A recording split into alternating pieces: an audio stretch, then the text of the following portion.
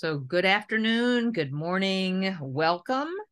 I'm Paula Hillard, and I'm the editor-in-chief of the Journal of Pediatric and Adolescent Gynecology, and this is our JPAG podcast. Hi, I'm Claire Roden. I'm an adolescent medicine physician, and I am a co-host of the JPAG podcast. And so excited to be here and talk about the February edition of the journal. All right. So before we do that, just our little intro. The book that we had said we were going to talk about is Graceland at Last by Margaret Renkl, Renkl. And the subtitle of the book is Notes on Hope and Heartache from the American South. I chose this book. This was not Claire's choice. This was my choice. And I chose it for a couple of reasons. I chose it because it's beautifully written and came very well recommended to me. So it's a series of essays. Margaret Renkl is a regular op-ed writer for the New York Times, and some of these pieces, they're short essays. So beautifully written. And, I think if you talk to writers, they will often say that a short story or a short essay is in some ways more difficult to craft and write than a novel because you have to encapsulate things. And I just think these are so lovely in the way that they are written. But also, I'm a Tennessean, and I have really complicated feelings about growing up in the South and about the South.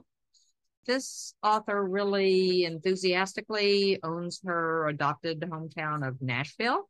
And the other link for us is we're going to Nashville for our NASPAG annual clinical research meeting. And so I thought that in some ways that it would be an introduction to Nashville and maybe dispelling some prejudices and thoughts that people have about the South and preconceptions. So I like it for that reason. And it's also just little nice short tidbits that you can read, just a couple of essays at a time. And one of the things I like to do with books that I really love to read is to read them slowly, a little bit at the time, and make them last a little longer. So I really love this book. So I'm from Nashville, so I will be staying with my parents for the conference, and I'm so excited about it. You will notice my distinct lack of Tennessee accent. I do appreciate that it's sort of a love letter to my actual hometown. It's a little bittersweet for me because a lot of the book does tend to be about how much the city has changed over the last couple of decades. So the city that I grew up in is not the city that we're going to for our conference, even though we are going to be like a stone's throw from my high school. So it's a little bittersweet in that capacity. Some of the things that I did really enjoy about my childhood and adolescence, though, those are still around, and some of those restaurants are, and I can help you find some really good hot chicken if that's your thing. Sounds good. You can't go home again. That's something I think we all, in some, the metaphorical sense. I'm glad you're going to your parents' home. Well, it's not the home I grew up in. My parents Okay. downsized. Okay. Yeah. So, so yes, I am not going to my old home. So anyway, I hope that folks might want to pick that up, and they can pick it up between now and the meeting, and have a look at Nashville and some behind the scenes. So I enjoyed it. She talks about the environment and how global warming is really impacting you even in your backyard. Pretty progressive politics, things that if you have some prejudices about the South, you might not know exist in the South, but they do. Do you want to mention, Claire, the book that you've chosen for our next podcast? Okay, yes, I do.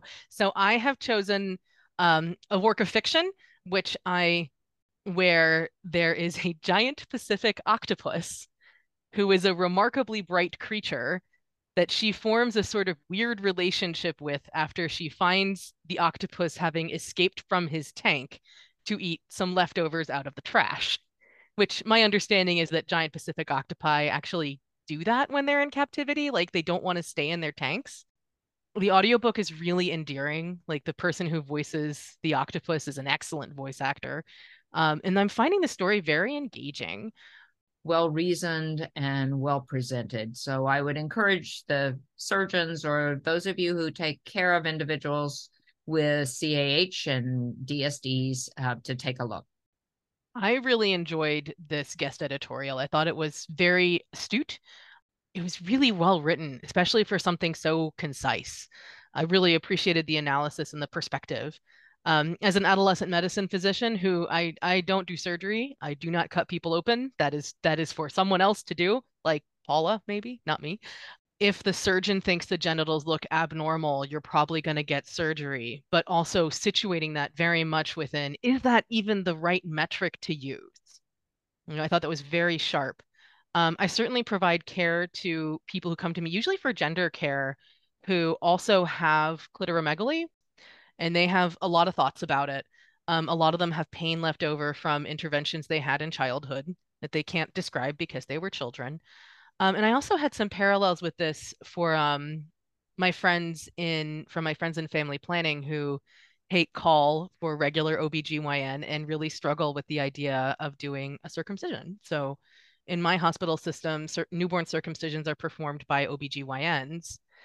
I find some nice parallels between this editorial and that mindset when all of these are things that I don't do. So I'm just like thinking about it and think it's interesting.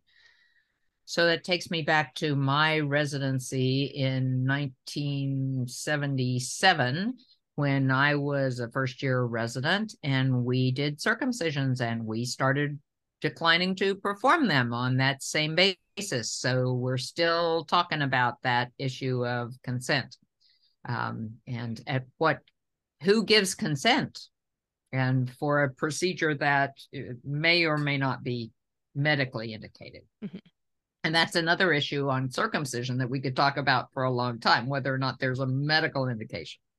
But at any rate, take a look at the guest editorial. I think it's great.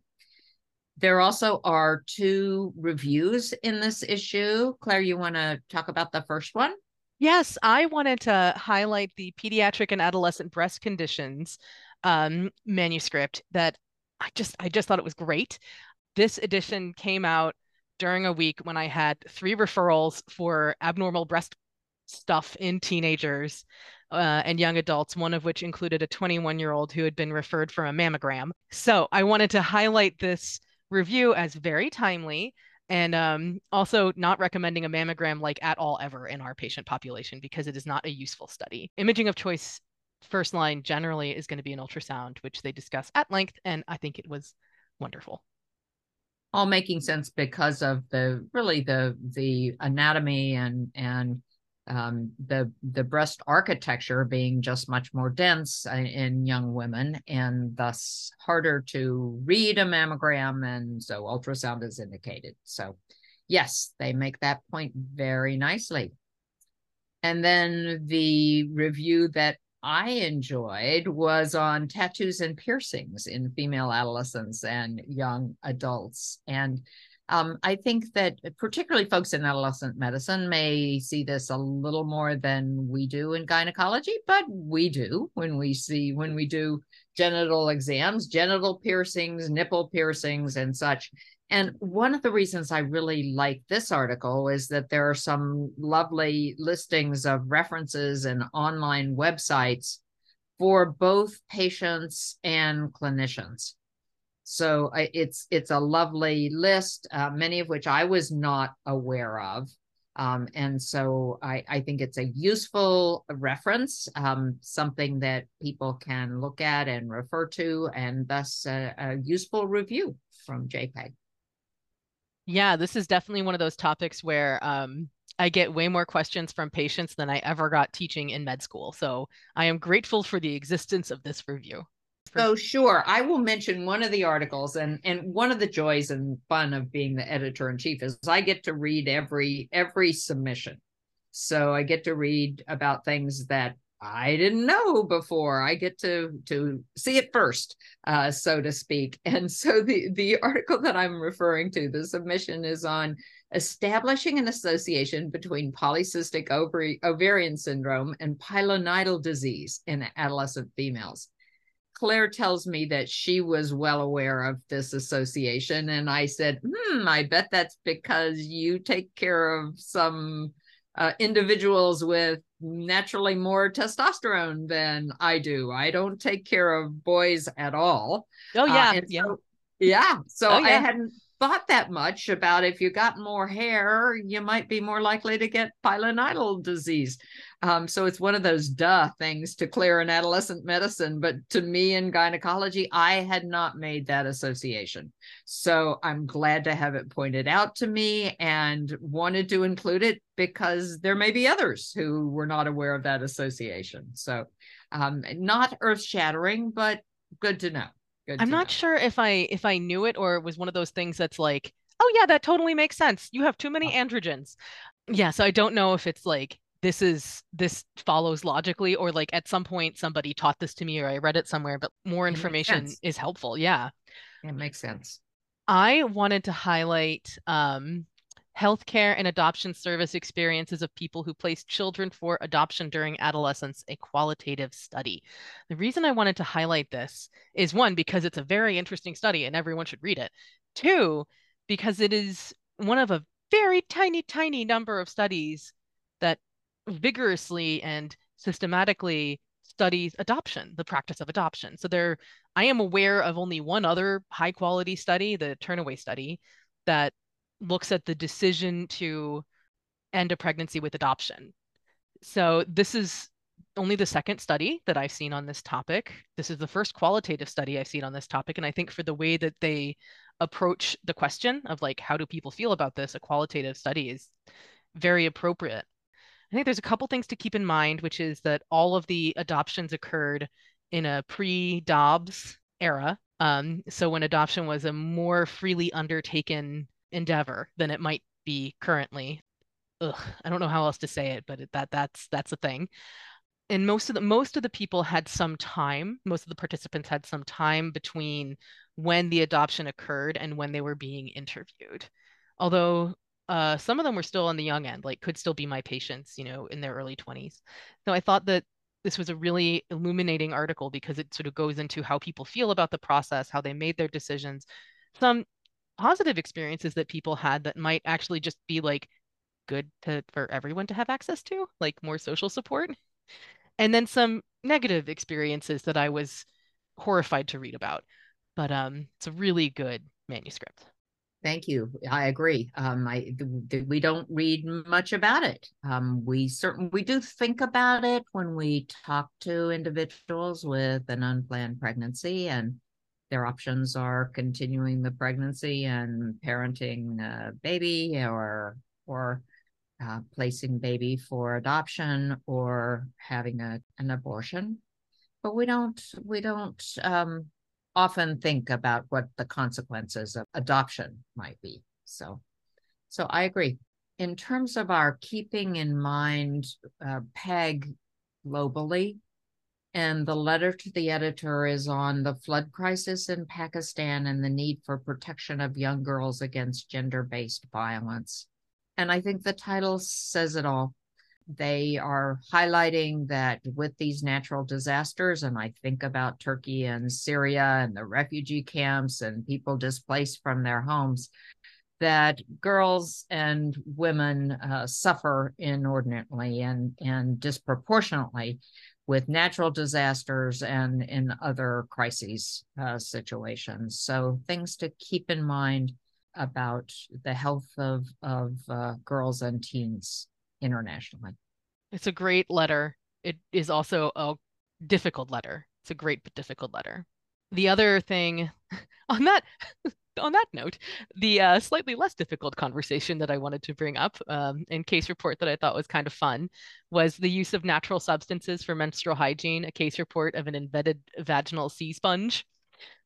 I think probably the majority of my referrals are for people who have periods that are for some reason awful, like whatever metric of awful plus period, that's why you're seeing me. I've had to sort of change my education with my residents because I also give them the resident education about menstrual management and hygiene and period problems and all that kind of stuff. About most of the data that we have for defining if someone has legit menorrhagia is looking at pads and tampons, and it doesn't include things like menstrual underwear or cups or certainly not sponges. So this was a fun one, a reminder for me that there's no limit to human ingenuity I agree. I agree. So my spiel about Yeah. tampons, mothers often ask me about tampons. Girls usually don't, although they may have questions about it. And I certainly am open to getting questions about it. But I've taken out enough retained tampons, trying not to breathe because that stench is pretty bad. But an exam in which you remove a retained tampon. And so my spiel to my patients about using tampons is don't forget that last one. The end of the period, you put in just one more tampon, and that's the one that usually gets forgotten is that last one. Don't forget to remove your sea sponge either. I usually just tell people that tampons are optional. You don't have to. I guess, For sure. yeah, That's a part of the message. And yeah, what I always say is it's a personal choice. yeah, Some people wouldn't do without them, and some people would never do them. So, yeah. It's very, I have a lot of like parents who are like, why won't my child just use this particular intervention that I have always used for periods? And then children who are like, but mom, and I can't say I blame them because, like, said in a loving way, I truly don't care like what method a person uses. They're all optional as long as you do something that keeps you in school, frankly. And definitely don't forget your sea sponge. all right. All right. On that note, don't forget your sea sponge. Yeah, You the new, take, the new you tagline take of the podcast. Don't forget your sea exactly. sponge. Signing off, Exactly. Claire and Paula. so, so don't forget the new book, Remarkably Bright Creatures by Shelby Van Pelt, that we will talk about briefly at the beginning of our next podcast. Thank you for joining us on this podcast for the February issue, and we will be back. Thanks, everyone. Hi, this is Claire. If you would like to contact us, if you love the podcast, if you hate the podcast, if you have thoughts about the podcast, or you just want to tell us something, maybe you want to be on the podcast and be interviewed, you can send us an email at jpagpodcast@gmail.com. Again, that's jpagpodcast@gmail.com. Can't wait to hear from you. Thanks for listening.